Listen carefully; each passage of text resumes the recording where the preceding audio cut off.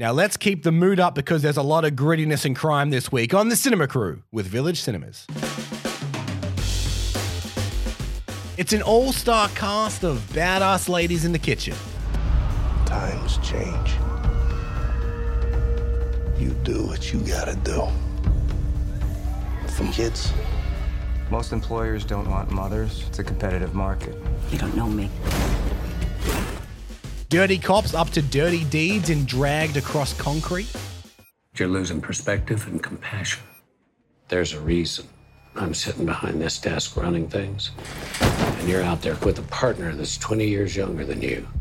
Hey, Anthony's got a mouth with his own engine, but he's solid. I'm thinking about the kind of future I can offer my girlfriend. Pops is a yesterday who ain't worth words. Good heavens, and praise be to him. Your absence was a weight upon us. Thank you, Mr. Edmonton. I don't like doing things with so many question marks everywhere. The amazing performance you've never seen in Amazing Grace.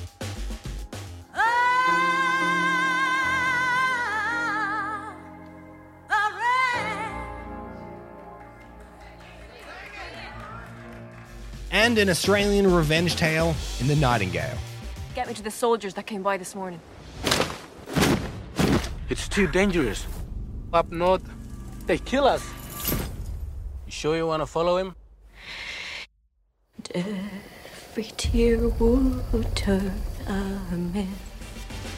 That's this week on The Cinema Crew. Hello and welcome to The Cinema Crew, the podcast that talks new movies every week. My name is Michael Campbell, but you can call me Cambo, and joining me as always is Vari McIntyre. Hello. And back after a couple of weeks off for this week is Dan Moreto. Hello. Now your chance to win a gold class double pass coming up just a little later on, but first. This is the Irish mob, organized crime. We're gonna take care of you. You girls are gonna be just fine. We got no money. Can't even make the rent with what they gave me last night. They didn't want me in the family in the first place.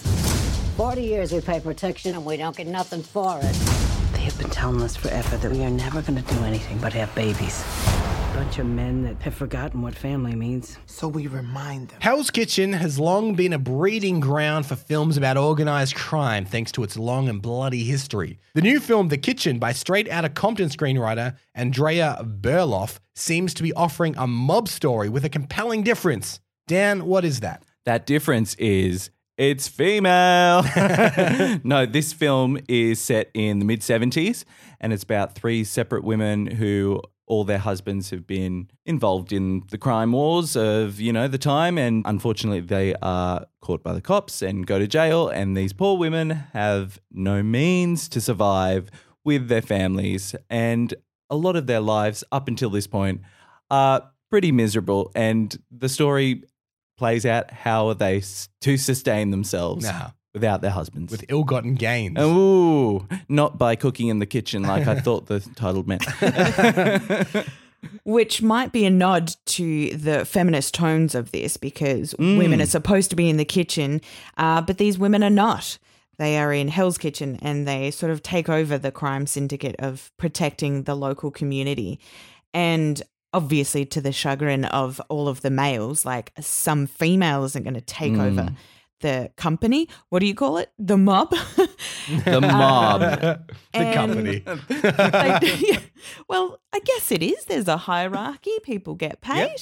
And these women are really good at it because they are smart and they know how to talk to people. And they're doing a really good job. But then obviously it gets the attention of all the other mobs because it is a very small place. And they are in the Irish Quarter, I guess. Hell's Kitchen was all the Irish immigrants. And then we've got the Jewish section, we've got the Italians over the bridge and all of these people, and they've got to work with them, and it gets very dangerous even against their own members. The whole industry, if that's what you want to call it, is pretty much like a chess game, who's got the bigger balls. Do you know what I mean? And it's interesting to see, such I think all these actresses are so accomplished. You've got Tiffany Haddish, Elizabeth Moss, and of course Melissa McCarthy. And I think all three of them bring it in this film.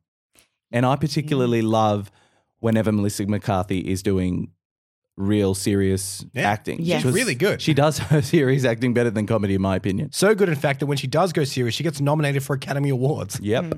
This ticks a couple of boxes for me. Crime film, you know I'm into those. Yep. Also based on a comic.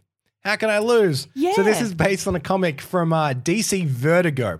And the word vertigo is important because that's their comic lines that are not about superheroes. They're about crime normally.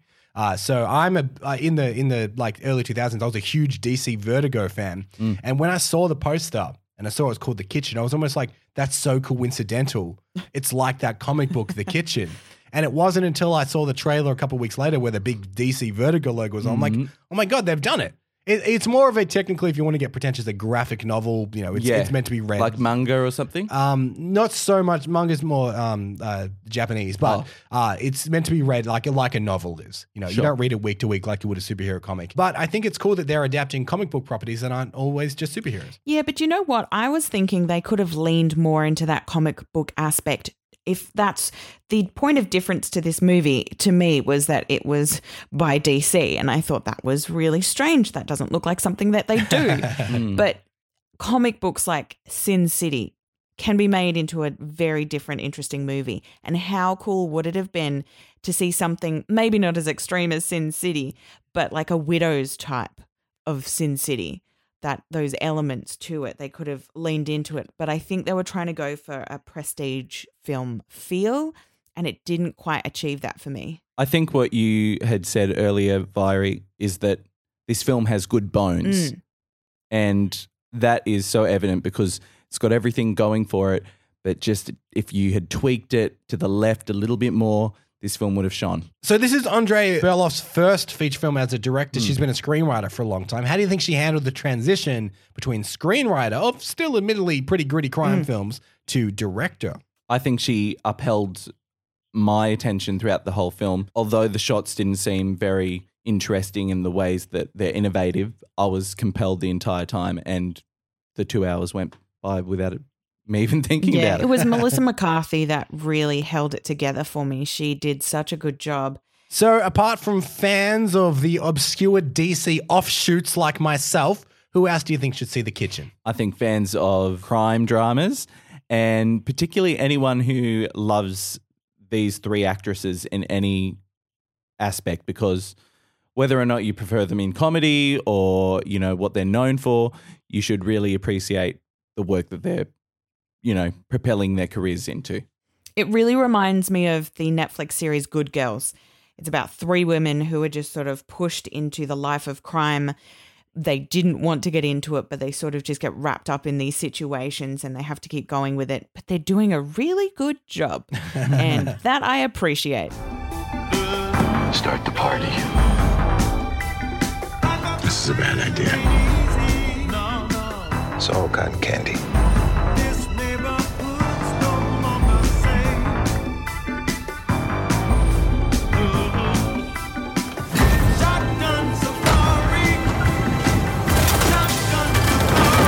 We have the skills and the right to acquire proper compensation.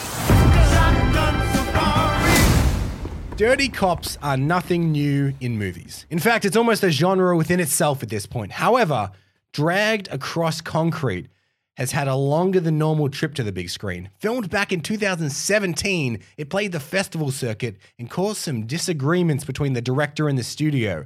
Well, now after the long road to the big screen, Dan, was it worth the wait? It was not worth the wait.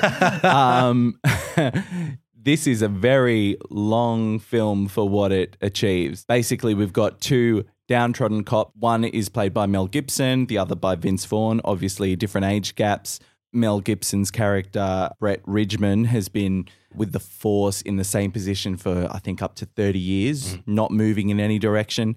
And he's just, you know, done his work, lives in a poor neighborhood, supporting his wife and daughter and watching other people climb the corporate ladder. And after accidentally in a heist situation being caught on camera by a civilian, their treatment of the minorities? The minorities doesn't go down too well, and they are therefore suspended for a couple of weeks. And in that time, this is where his frustration with his life and his position really forces him to break some laws. Okay. This is not my favorite film. And I had a very lengthy conversation with the people that I did see it with because they were shocked at how shocked I was when I came out. And to be fair, it is a shocking film in many ways, which we'll get to a little later on. I think I've calmed down enough now to express myself in a more congenial way. So I will say, for one, what I did like is that it wasn't naturalistic in the way that the dialogue was delivered. It sounded like a play. And that might put some people off, but I appreciated the point of difference that they were trying to make in the director's decision, the writer's decision to construct the narrative in this sort of very calm paced way. And it sort of drags out. I never felt like it went on for too long, and other people may not agree with me, but I thought it was just racist. And films can be racist, obviously, with characters, but it has to address them or at least challenge them. And it has to take a position of one way or the other and tell something to the audience about it, whether they agree with it or not. And this film just sort of lays situations out and lets the audience come up with their own decision. And I think a film needs to take a stand, and this one didn't. And so I felt like they were just presenting racism, and it could be construed as that's okay. Vari, you're going to hate this. I really like this movie. Did you really? Because I've got a couple of things I need to get out of the way. You're right. It's a very cynical, nasty film. And in fact, if the name Dragged Across Concrete puts you off, don't watch it. No. Because it is very much that name of movies. Like, it makes you uncomfortable. But I'm the opposite. I like it when a film doesn't tell me how to think, because I like the idea that they're like, look, these people are kind of horrible. And all of the characters in this, especially the main two, are bad people. And it's let's say inspired casting to put Mel Gibson as a man who was outed for secretly being filmed on a racist tyrant, which is what happened to him in real life. But I kind of like films that challenge me. Yeah. And this film challenged the hell out of me because there's so much I did disagree with, but I appreciated that they kind of were unapologetic about it as well. And the other advantage I would say that maybe I had is the director S. Craig Zahler. He's made two other films, one called Bone Tomahawk and one called Brawl in Cell Block 99. And because I've seen those films, I know what his films are like, and his films are brutal. Like, absolutely brutal. They're nihilistic. They're cynical. They're really challenging. But I think I had the advantage of knowing that before watching the film, which if you don't have that mindset of this film's going to really kind of go against everything that you fundamentally agree with, then it's really going to like rip the carpet out from under you. I don't mind brutal films. I don't mind when films challenge you, but there were so many instances that I could pick out, and I could go on, but I won't, that presented something to the audience that was in a racist or a sexist way. And the only way that I could say it challenged you was it challenged me because it was so uncomfortable to watch.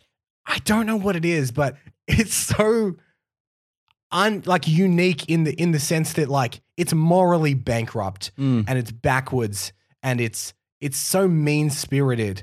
But I did walk out being like, I tell you what, I haven't seen any other film this year that gave me such a reaction to Dragged Across Concrete. But maybe it is because we aren't racist. And what if a racist watches this and goes, yeah, that's a really good film because all black people are criminals? There exist scenes, and I'm saying scenes multiple, to introduce you to characters, that's my favorite. Make you sympathize with characters, just to harm them in the most horrible way so you feel worse about it.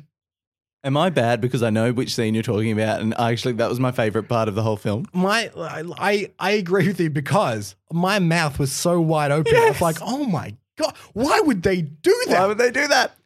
So, Vari, not on board. I liked it. Dan was somewhere kind of in the middle. But It's going to be a difficult question. Who do you think should see this film? Why are you asking me this? This is for fans of crime films that aren't scared of a little bit of blood. If you want to sit through 159 minutes of raw violence, go for your life. You know what it's like to have a white fella take everything you have, don't you? To buy my love a sword of steel. What's your name again? Claire. I'm not your boy. I'm Mangana, the blackbird. I wish in vain. You white ones go fast, fast, fast. Get nowhere. I go slow. I wish I had my love again. The little bird thought she was going to die out there in the forest.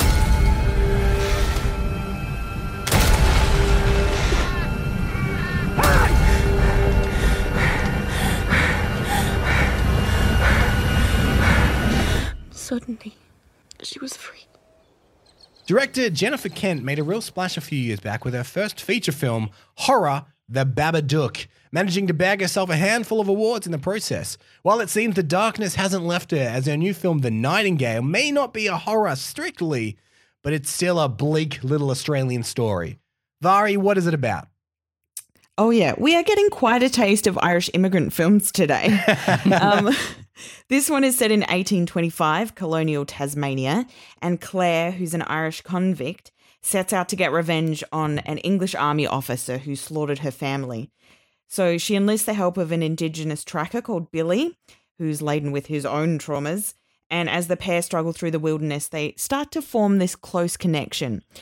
So weirdly, it's an unlikely friendship road trip movie, but set against the traumas of Australian colonialism and violence against women. This is true, Vari. It is very violent film, and I know many people actually in the first half hour have left to not continue the rest, which I think it's a very awkward, uncomfortable scene to sit through for many viewers. But the beauty in this film actually comes after that scene, and I think it redeems itself from the trauma of that first act, so to speak. It's a bold move to put something so offsetting so early in your movie. Absolutely. To really set the scene of like, man, get ready to be bummed out. Mm-hmm. Yes, it is very traumatic. So if you have perhaps had some PTSD with violence or assault, trigger warning on this one. But if you are okay with that, the rest of the film is so worth it. And I think what was different about this is we have a female director, and it is so uncomfortable because she really gets you inside the character and what she's going through, what Claire is going through herself. So you feel like it's happening to you. And that might be very traumatic and uncomfortable for the audience. But then the payoff of the revenge story is so much better because you are really rooting for this character to get her revenge and go after this army officer. So who do you think should see The Nightingale? Personally, I felt a little guilty after watching this film because it just shows the colonialism of Australia and how much we have done to the native people of this country. And I think anyone who lives in Australia should see this film, obviously pending their age. Yes. 18 plus. And tolerance to violence. And tolerance to violence, absolutely. I really, really loved this film. And despite being very traumatized by the beginning of it, the rest of the film is such a good payoff and it's just shot so beautifully. The acting is amazing. I really encourage a lot of people to see this film. Also, still in cinemas, Angel Has Fallen. The threequel of the Gerald Butler series, Olympus Has Fallen. And Once Upon a Time in Hollywood. Quentin Tarantino's 9th film. Yes, to hear about both of those films, and in fact everything that's in cinemas right now, you can access that via our back catalogue, which you can get through whichever podcast app you like.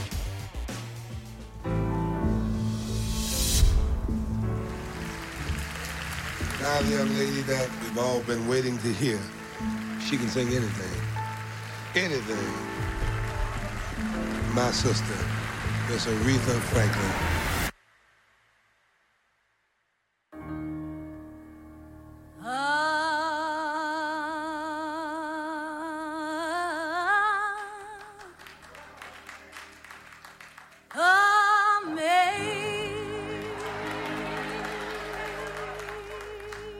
Now to something a little more uplifting, but in limited release this week. The power of Aretha Franklin's voice is something that has stood the test of time. Unlike Apollo 11 earlier this year, we're seeing an semblance of old, never-before-seen footage to tell a story long thought lost. Vari, what is that story? Yeah, this one is a documentary that presents Aretha Franklin with a choir when she was singing at this Baptist church in Los Angeles in 1972. It was shot by Sidney Pollack, who was hired to film the performance, but he didn't have any experience doing these sorts of films. So there were so many technical difficulties with it that it never actually got aired. So people have made a lot of effort to put this one together and present it in its most original form. They only did a moderate amount of restoration on the film to present it how it should have been done back then. Yeah, and it is from start to finish a concert, and it's a gospel concert as well. And I think that's important to know because, gospel not necessarily everyone's favorite genre of music. But my favorite fact about why this footage was lost is because, you're right, the director's inexperienced live performance. He forgot to slate at the start, which is, if you've ever seen the people with the clapper boards and they clap, that's so you can sync what's on screen to what your audio is. He forgot to do that. And he didn't realize till about halfway through day 2, because it's filmed over 2 days, that he hadn't done it. And he's just like, how am I ever going to sync all of this footage up to all of this music? And it's taken so many years for someone to be like, fine, I'll finally do it. And now there's programs that do it for you. But I love the idea that in day 2 he's like, oh no, what have I done? I've completely messed this up. Aretha, why? Yeah, there's so much history to the actual film, the making of it, the people in it. It's just really interesting. I liked that they actually tried to fix their mistakes and they got people to come in and try and lip read so they could dub extra sound over it, and they just couldn't line anything up. I didn't know what to expect from this film because concert films aren't actually my favorite genre of film. And we've had a couple over the years. I know we had like the Muse Drones live tour and stuff like that. But this is so interesting because what you were saying before, Vari, is it is presented exactly like a time capsule of that period. Yeah. And Aretha Franklin is great and her voice is amazing. And even though I'm not a religious guy, gospel music is so cheerful and fun, and I do kind of enjoy it. But even just like little things, like at one point they kind of like whip around the room and Mick Jagger is just standing there kind of dancing along. Like, oh my God, that's Mick Jagger. But it's so nonchalant because that was just, he's in the music scene. He went along. There's so many little nuggets like that in the film where you're like, oh my God, that is so cool. And like, it's so perfectly encapsulated. This is going to be a really weird parallel, so go with me here. There's a film a couple of years ago called Boyhood, filmed over 12 years as a boy grew up. And what was so good about that film is because they filmed the scenes where he was 10 in like 2001, it was like a time capsule of 2001. You're like, oh, people were wearing that T-shirt a lot. Yes. People were listening to this music a lot. And it's so much of that where because it was filmed there and it's not been that restored visually, obviously it sounds great. It's so cool to see exactly what that period in the 70s looked like. I think that's why I really enjoyed the last few documentaries, like we talked about Apollo 11 and Diego Maradona, is these documentary films that are coming out don't feel like sitting interviews. You feel like you're a part of the time. You're experiencing what's going on at that time, and I feel like this is no exception. So who do you think should see Amazing Grace? Oh, obviously, if you love Aretha Franklin and her music, because it is just a concert of her, and like, when do you get that opportunity? Now, your chance to win a gold class double pass. Simply head to the Village Cinema's Facebook or Instagram page, find this Cinema Crew post, and answer the question: what is your favorite crime film? Well, there's a whole genre to pick from there, so I want to see a lot of different arguments in the comments. Simply leave your comment with the hashtag The Cinema Crew for your chance to win. Next week, Pennywise returns in It Chapter 2. More kick-ass ladies in Anna. And Awkwafina has some family dramas in The Farewell. But until next time, thank you, Vari. Thank you. Thank you, Dan. Thank you. I am Cambo, and this is The Cinema Crew with Village Cinemas.